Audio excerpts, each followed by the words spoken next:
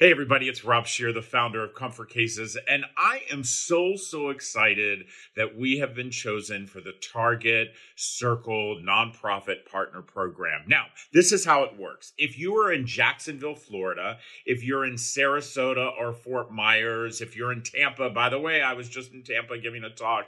If you are in Long Island, New York, hey, my friends at Briggs and Riley, you're located there. Spread the word. And also Eastern Texas. You have the opportunity to go in and vote for Comfort Cases. That's exactly right. Vote. You can vote more than once. We really need the votes. The votes are actually ending on September the 30th, so we have lots of time. You're going to get lots of videos from me, but please do me a favor. Go in and vote for Comfort Cases. We really could use the support for Target, and the only way that's going to happen is with all of you. You've done this before. Remember back in the day at DSW where we were awarded $75,000 because of the amazing votes that you all did. Well, we need your votes again, so please go to comfortcases.org. You can get all the information right there on our homepage. And once again, thank you for all the love and support.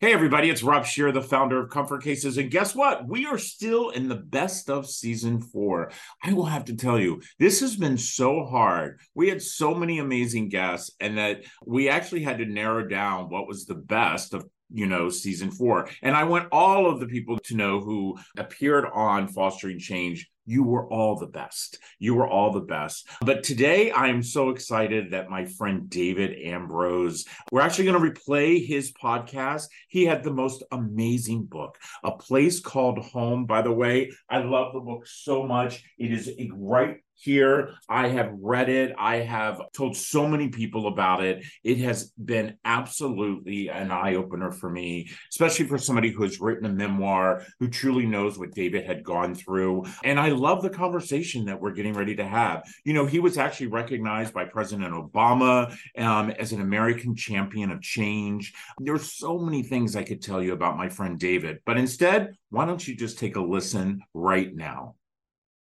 Well, it's so hard to believe that we are already halfway through March. Oh my gosh. The fact is that when January 1 rolls around of any new year, you kind of hope that year goes by a little slower and a little slower. And for us, at least for my family, it seems to have gone by really fast. And so is all the podcasts. We are going to be ending our season at the end of May. And so I've been really trying to get some really inspirational people on for this season. And this is going to be a first for me. Normally when I have guests on, I just start talking, I show them their book and then I invite them. But this one particular guest, I got a little, I don't get excited about a lot of people, but I definitely had a little bit of fan guy going on when I read his book and when I read his bio. And so I normally don't read people's bios, but I want you to hear this one, because if there was anyone that as a child who's listening to this today, any young adult who has been in the system, who has experienced so many of the things that David talks about in his book, and I want you to hear what kind of man he really is. David Ambrose is a national poverty and child welfare expert and an advocate. He was recognized by President Obama as an American champion of change. He currently serves as the head of community engagement West for Amazon. Previously, he led corporate social responsibility for Walt Disney Television and served as the president of the Los Angeles City Planning Commissioner and as a California Child Welfare Council member. After growing up homeless and then in foster care, he graduated. Now listen to this. He graduated from Vassar and later from UCLA School of Law.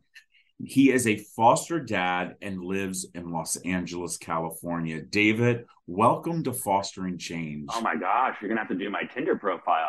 I don't know. I'm gonna do. I will have to tell you, I definitely am that fan guy. I'm so impressed. It's really hard when the statistics, as you know, only 54% of kids in foster care actually graduate from high school. To know that you not only experience homelessness, foster care, and then to do all of these things. Thank you. I have to ask before we go through any of the questions I have about this amazing book. And by the way, guys, you want a book for your shelf. You all been to my center. Those who've come in my office, you know I have a certain number of books that go on a certain shelf. And those books earn that shelf because they are ones that I pass to other people. And this book, it's going to sit on the shelf, but I'm buying this book for so many of you. But David, I have to ask, where did you get your books? First of all, thank you. You're amazing. I'm a little fanboy myself. Your book was mentioned to me so many times as I was going through my process. I'll answer your question, but first let me not answer it. So I constantly get asked the question of like, how did you do it? How did you make it? How did you and your brother and sister make it? And I'll answer that question. But the thing I find more important is we close our eyes and imagine a system we would put our own child into if we had to put our child into foster care. With all of the unique needs of your child, all the love you feel for that individual, what does that system look like?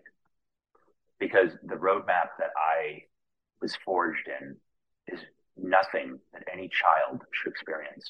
They should not have to tap into the wells of resilience that it was forced upon me to do, from 12 years homelessness to delinquency and then ultimately dependency and then to homelessness again. Regardless of what I had in me, that is not a roadmap for a moral and just society. What did it?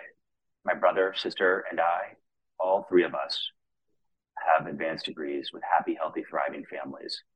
Almost none of us went to school for the first 12 years of our life. And how do those two things fit together?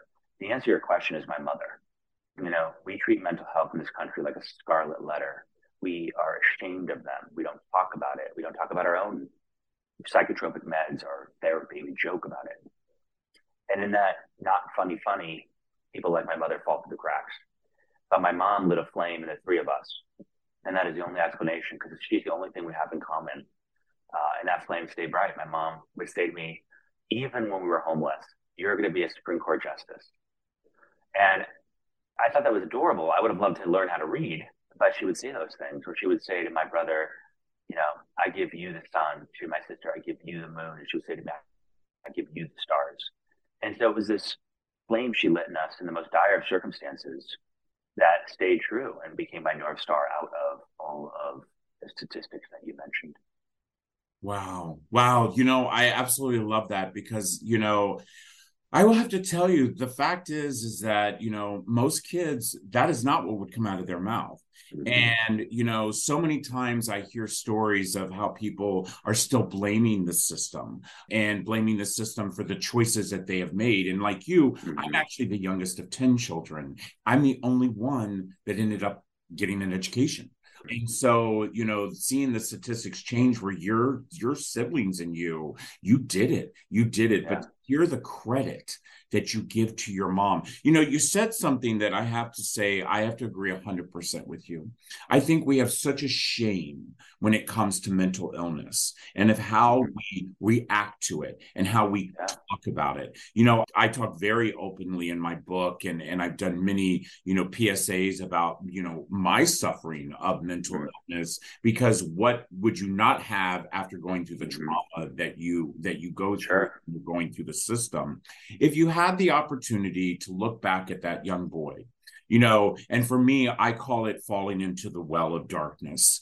And if you had an opportunity to say something to that boy who maybe was feeling that he was falling into that well of darkness, what would you say to him? I don't even have to imagine. So before COVID, I went to Burning Man. And it was the first time I went to Burning Man. And if you're not familiar, y'all, it's an outdoor festival with 80,000 people in the desert with no digital connection to anything in the world. It's like Woodstock in the 2020s. And one of the exercises they do is you write or you display something on the temple, you nail it to the wall. And it's supposed to be some pain that you're carrying around. And then the catharsis comes at the end of the ceremony when they burn the temple and the pain. Not that it's gone, but it's lesser. So I went there to consume but not exhibit. And I ended up being so moved by people's vulnerability in this building larger than 3 Costco's made out of wood pallets that I decided to participate and be vulnerable. And I wrote a letter on some paper that happened to be nearby. to Hugh, my name when I was born. And then I wrote another letter to my 12-year-old self the day that I went into foster care. And I apologized. And I told them, me, so profoundly sorry for what is about to happen to you. But you will come out the other side, and you'll be better for it. And you will have an amazing life. And I wrote this letter. It was more than that, but that's the gist of it. And so I don't have to imagine what I would say to him. It's not that I have some sort of, split personality or bipolar or borderline personality. It's that I see different epochs of my life where different things radically changed my identity from outside of my power. And so I wrote that letter to that young boy and then a slightly older boy, because those were two chapters that opened and closed and created a different future that I'm now living. Wow. It's hard. And I'll stop talking about Burning Man. I know everybody can't stop talking about Burning Man. Because I love Burning Man. I know much, but the part that made me think, I was 12 years old, just like you, when I went in the system. Mm-hmm. Yeah, and it's brutal. To sit here and think back and say, yeah, I'm sorry, because no one is going to say that along the path. I think you have to mourn to move forward. I remember reading something you said. I can't remember it. I'm not in my home office. I had notes, but you said something about mourning, being grieving.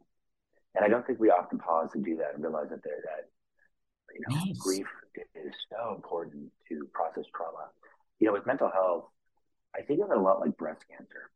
And this is what I mean by that. 25 years ago, 30 at this point, no one talked about it. Half the species thought it wasn't their problem. And today, it's front and center as it should be. And it's getting more attention than it did. And we're engaged, corporate America, all of us. And we're optimistic. We're hopeful. It's about the cure. It's not about death, dying, or mastectomies. And I think a lot about mental health. How do we de-shame something and make it central and okay and all of our problem that we get to march together to be like, this is all of us. So I think mental health is just a key piece to our community that we have to wrestle with and put front and center.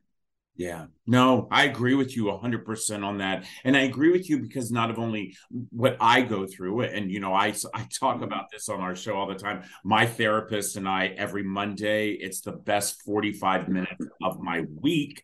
But I also look at my 5 children. And I look at the trauma they had experienced prior to coming to my husband and I and to their forever family, and dealing with the fact of what I see that they're dealing with. And by the way, David, I get a lot of hate from saying this, but I don't believe foster care is the answer. I don't believe that it is a system that truly, truly does what we originally intended it to do. And what I mean by that is that I really feel like, as you said about your mom, I really feel like, I look at some of my kids' birth mother, and I think, why couldn't we be there to support them? Why weren't we there as a community to help her out before she had lost her children? Because 14 years later, I consider her my friend, and we have an amazing relationship. And to me, I just feel sorry for her. And so I don't believe that foster care is the answer. But the thing that really struck me on something that you had said is, how did your sexuality change your foster care experience? Because that's something, I'm 56 years old. I am an openly, I'm an openly gay man, but I grew up in a Mormon foster home that even if it was even mentioned about the G word, it was all devils and beatings with Mormon. How did that experience change you? I want to answer that, but I just want to jump back to what you just said, because it's really important to me. And my book is a love letter to the American people to remind us that we're better than this. 10 years before I was born, we sent a person to the moon. And I don't know where that went, that verve in this country. We're proud when we fill a pothole. We denigrate social workers. We don't support biological families. We tell horrible stories about foster parents. And then we're underfunding the system for 30 years since government became the problem. And then we're shocked that people are coming out the other end or biological parents don't get the support they need. Of course, a child should not be taken away. The power to separate a family is awesome. And I don't mean that in the pejorative sense. I mean that in the traditional use of that word. It is an awesome power, and we should covet it. And we should covet it so that our government doesn't abuse it. And today we're criminalizing poverty. Instead of supporting a family to prevent the need for foster care, 2/3 of the kids entering the system are there because of poverty. I needed to be in foster care. There are hundreds of thousands of kids like me that need the system, and we must repair it. But we also need to do exactly what you just said. So I think you and I are on the line there, which is if we are going to have this system, as we must, let's stop overwhelming it with beautiful children that need to be with their imperfect parents and support the hell out of those parents. But we're doing it. You know, we're bookended by a bill signed by President Clinton, the Safety Independence Act, and then recently the Families First Act by President Trump. And for the first time ever, President Clinton spent money on transition age foster youth in the 90s, 2000s. And then President Trump, as part of a larger bill, allowed money to be used for the first time, not to take the child away, but to do exactly what you say and how you live your life, which is to preserve and respect all families, including biological family. So we should do that. But I do think we should make a hell of a great system that you would not, I don't know how to say this nicely, but you would want to put your kid in foster care. Yes. Yes. So I just wanted to say that because. And you know what? I want to jump back to that before we go to the next question. Yeah. You're so, you know, you and I could have this conversation, I think, for hours because the thing for me is that I understand the Family First Act and I'm happy that we have that act. But what I've seen and what I've experienced throughout the country as a public speaker and meeting with so many social workers is that I feel like we have, and like you, I was a kid, I needed this system. But I feel like because of the Family First Act, sometimes we're turning a blind eye on those children who need the system. And that worries me at times. I think that we don't, you know, as you just said, you know, our social workers are so overworked, but you have to understand they have always been overworked, just like our teachers. And I worry that we have talked so much about reunification and not splitting the family up, that there's some children that I see are falling through the cracks, that, you know, we are failing them. Yeah. Democracy is a never-ending effort at iteration. So everything you said is true. But if we think we're going to create a thing and then it's going to be done forever, it's imperfect. But let me say something right now. Are you seated? We have the best foster care system we've ever had right now. The safest, the most successful, the most equitable, the least racist. And Lord knows, don't we all know that there's a lot of problems?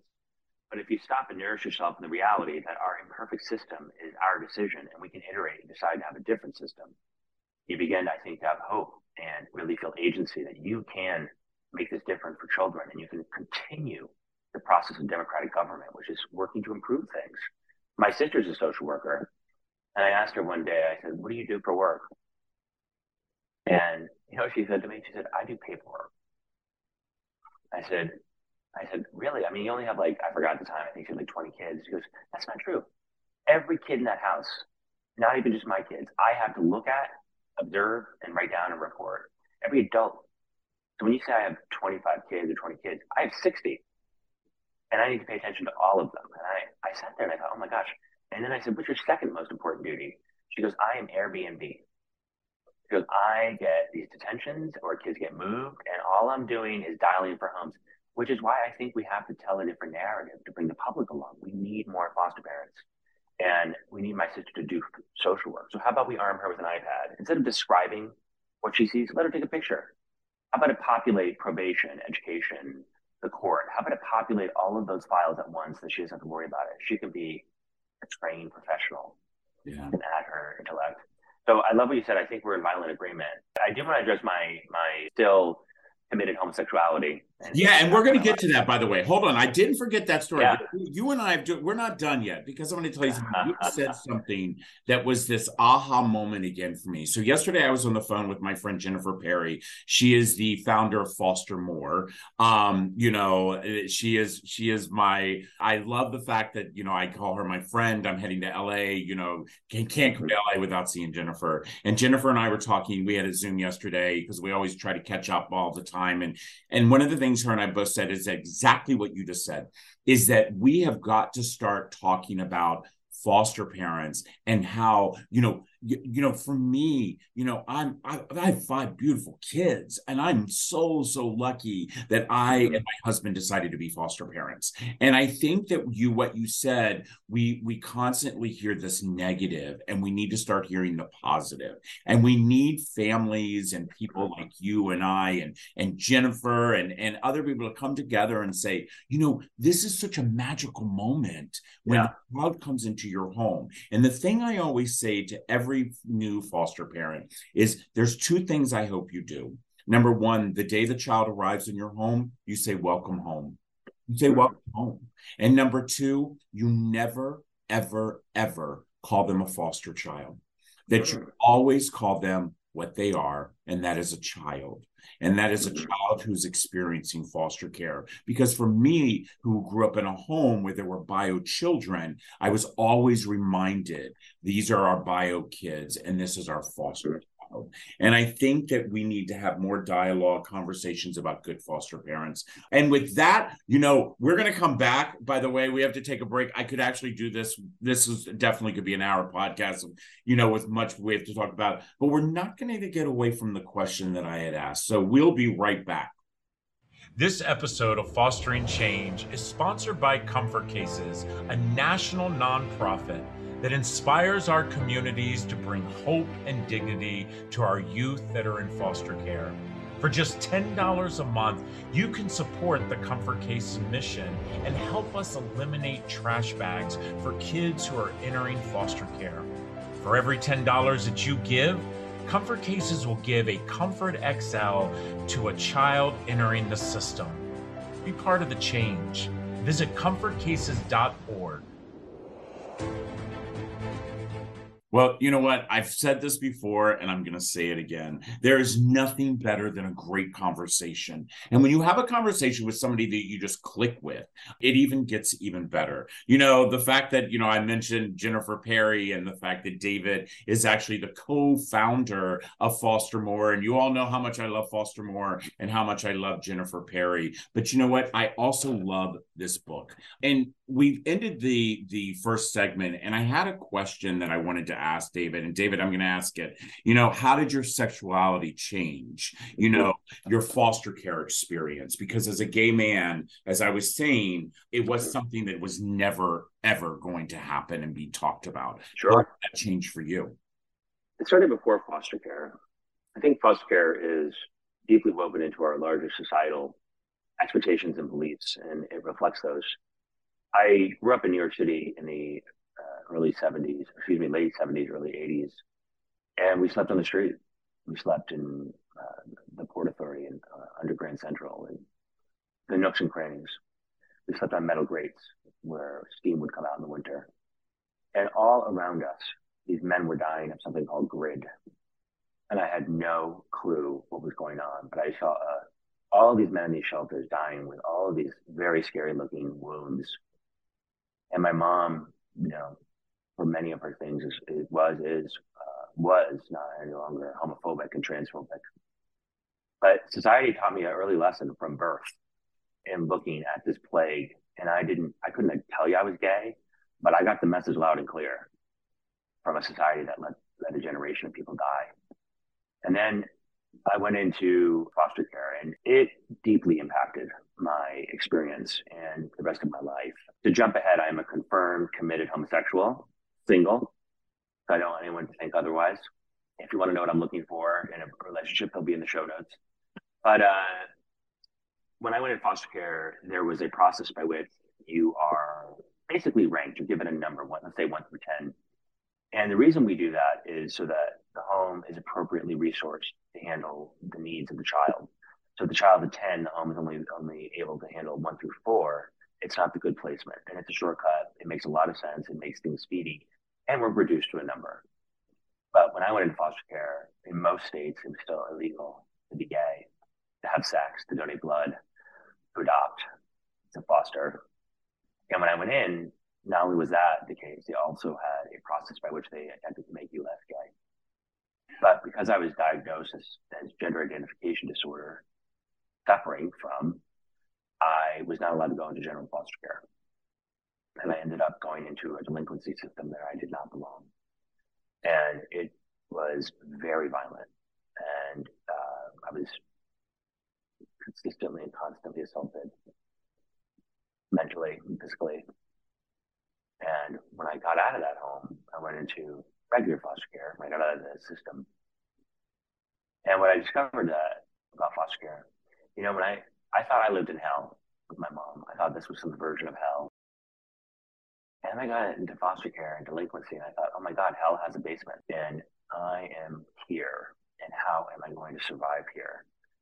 I couldn't tell you I was gay. I knew I was gay, but through rigorous therapy and violence, the system tried to make me less gay until I came across a beautiful set of foster parents. And then later moved on to live in Spain and start to heal. But what's beautiful about that experience? Years later, when I came out, I worked for 13 years with others, Child Welfare League, Lambda Legal, to stop the federal government from reimbursing kids, stage procuring gay kids. And it took until President Obama's second term that we stopped doing that. If I had not had that experience, and it wasn't me, I didn't write the law. There's all these large bodies there, but I sure put some wind in that sail. And I think about all the kids that will come after me. I will never know. And if I had not had the experience you and I had to be at the crucible of identity, when we don't have the resources necessary to understand it, and through neglect or violence, people try and change us, I would not have become the fierce advocate I became for my queer brothers and sisters in delinquency and dependency. I'll tell you one final story. You mentioned that I was a California Child Welfare Council member. When I was in foster care, and it's still the case in many states, you're not allowed to masturbate. Ladies and gentlemen, teenagers masturbate. Girls and boys and other. Everybody masturbates. If you look at porn on a state computer, you may have to register as a sex offender in some states. If you're in a single-sex group home and you go AWOL, because dear God, you want to make out with somebody, you could get escalated into jail. We have suppressed the sexual identity and emergence of these people called adolescents, and it's to our own detriment. We're like, why are they having unsuccessful relationships when they leave this? Because we have not modeled or supported or loved or given the space to be imperfect or the sexual budding beings that they are. So I talk a lot about sex because it's bizarre to me that the very moment we're coming into our own in that space, the system is so shy about a biological function. Yeah. When I was growing up, my mom, we were being homeless. I always like to say people don't think homeless people have anything between their knees and their neck. They don't think of us as biological beings with functions. Right.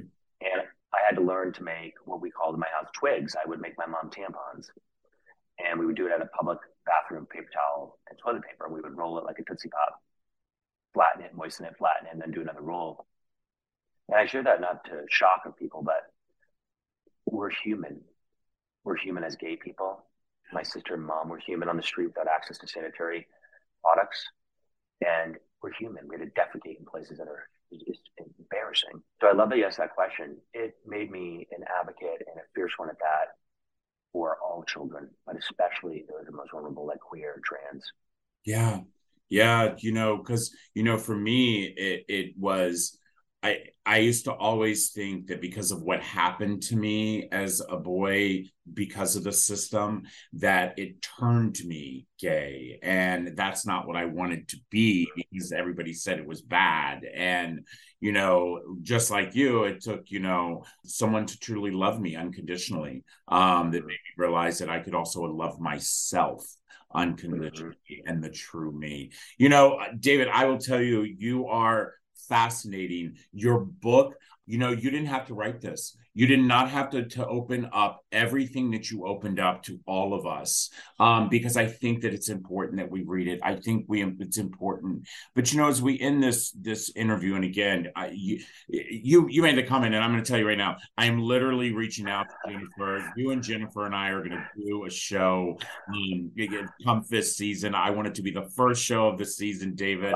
David's listening. I know that. But you know what? So much has changed in our country. And, you know, we talk about the change that's happened and how we've seen some good things happen. In 2019, my husband and I made the decision to have a fifth child. It was just because I met a young boy giving a talk and knew that he was in the system. And when I reached out to the social worker to find out about, you know, having him come and be with us, he was 18 years old at the time, senior in high school. When they found out that my husband and I were a same-sex couple, they refused to take our calls anymore. So I want people to know that even in 2019, we are still seeing this. And I live right outside of the District of Columbia. But the thing that I worry about is what we've seen with the change within our landscape is this post-Roe era. We are barely able to take care of the 438,000 children that are sitting in foster care. And by the way, they say that we get one child every 2 minutes, 700 a day. I don't believe that. I believe the number is increased. What are we going to do, my friend? What are we going to do? Mm-hmm. You know, I got asked a lot about Roe. My book came out right as that decision was overturned, decision in Dobbs to eradicate a fundamental constitutional right for women to control their body. And as a gay man, you and I both probably were on alert to Justice Thomas's comments that we were next on the list. And I'm very proud that our imperfect union bipartisanly voted to protect us. That's huge. We should nourish ourselves in that success and that love. I think we have to first realize, with all that is going on in the world, I'm constantly struck by a fact. Are you ready? Are you seated? Not since 1999 has a presidential debate mentioned the words child poverty. We've talked about coal mining at every debate. There are thousands of coal miners, not even 100. There are 8.4 million American children living in abject poverty. They're starving. What is it? 1 in 4 kids are hungry. What do you think their parents are eating? So I think we have to kind of pull back the lens a little bit. And in my initial press, a lot of folks it was Dobbs. And in order, as you know, you've done it so well, in order to get kind of awareness, people wanted me to have a very strong opinion about Dobbs. And they did not like my answer, which I will share with you. In every controversy in our society from my lifetime, foster care has been a catch-all for the failure of other systems. When we can't control companies that pump opioids into our community and poison them until the parents become shadows of themselves, the children end up in foster care. When our border issues erupt because we have children that can't sit down and figure it the hell out, we separate children and we shove them into foster care all across the country. We're still trying to reunite them. When Roe gets overturned, foster care. However, I don't want foster care to be discussed in the shadow of yet another controversy erupting in our country that has not successfully done anything for foster care reform. Those issues are important. We should talk about them. But I don't want to constantly be compared as an issue to these other controversial issues. Foster care does not need to be in the shadow. It doesn't need to be addressed because Roe happened. The boat was already sinking. We put more people on it, and it's still going to sink. So what do I think about these issues? I think we should talk about them. But as a foster care community, as Dumbledore's army, we need to demand that 8.4 million children are not an afterthought. Because this is where we're coming from as foster kids. Broken families, broken communities with a paucity of hope and opportunity. Battled with racism, generations of violence. We can do better. I think we can do better. Again, 10 years before I was born, we sent a man to the moon. In my lifetime, we've halved the number of children living in poverty. What if we did that again and again and again? It's a decision we make. I care deeply about a woman's right to choose, and I support it. But I am not going to have my issue exercised in the shadow of any other issue. We demand and we will receive full attention to this topic because it deserves it, irrespective of these other crises that our country faces that we must also address. Wow. Wow. Let me tell you something. I have been so lucky to receive these 4 amazing awards behind me because of guests like this. And this one, I'm telling you, is going to make sure that it goes. David, I can't thank you enough. I can't thank you enough. I am blown away. It's very rare that happens, but I am blown away. Your book, I really want people to get your book, but I want people to follow you. I want people, because you said something in the very beginning of this interview, and I want to repeat this to you because I believe what your mother said. One day, I'm going to see you sitting as a Supreme Court judge. One day.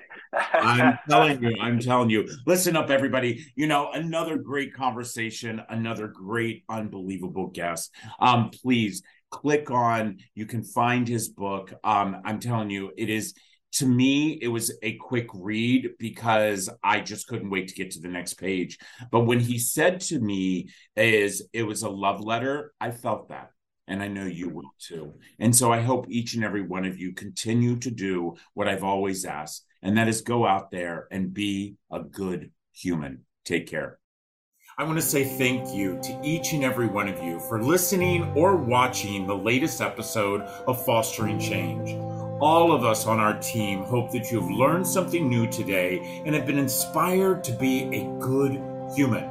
Now, just a reminder that you can always find Fostering Change on your favorite channels on Google, Spotify, iTunes, YouTube, and others, including, of course, comfortcases.org. I want to give a big thank you to all of you for joining us each and every week. And a reminder that if you have a suggestion for a guest, or maybe you might have a question about today's podcast, or are interested in becoming a sponsor of Fostering Change, please don't hesitate to email me personally at fosteringchange@comfortcases.org. Now, that's it for now. Thanks again, and we'll see you next Tuesday. Take care.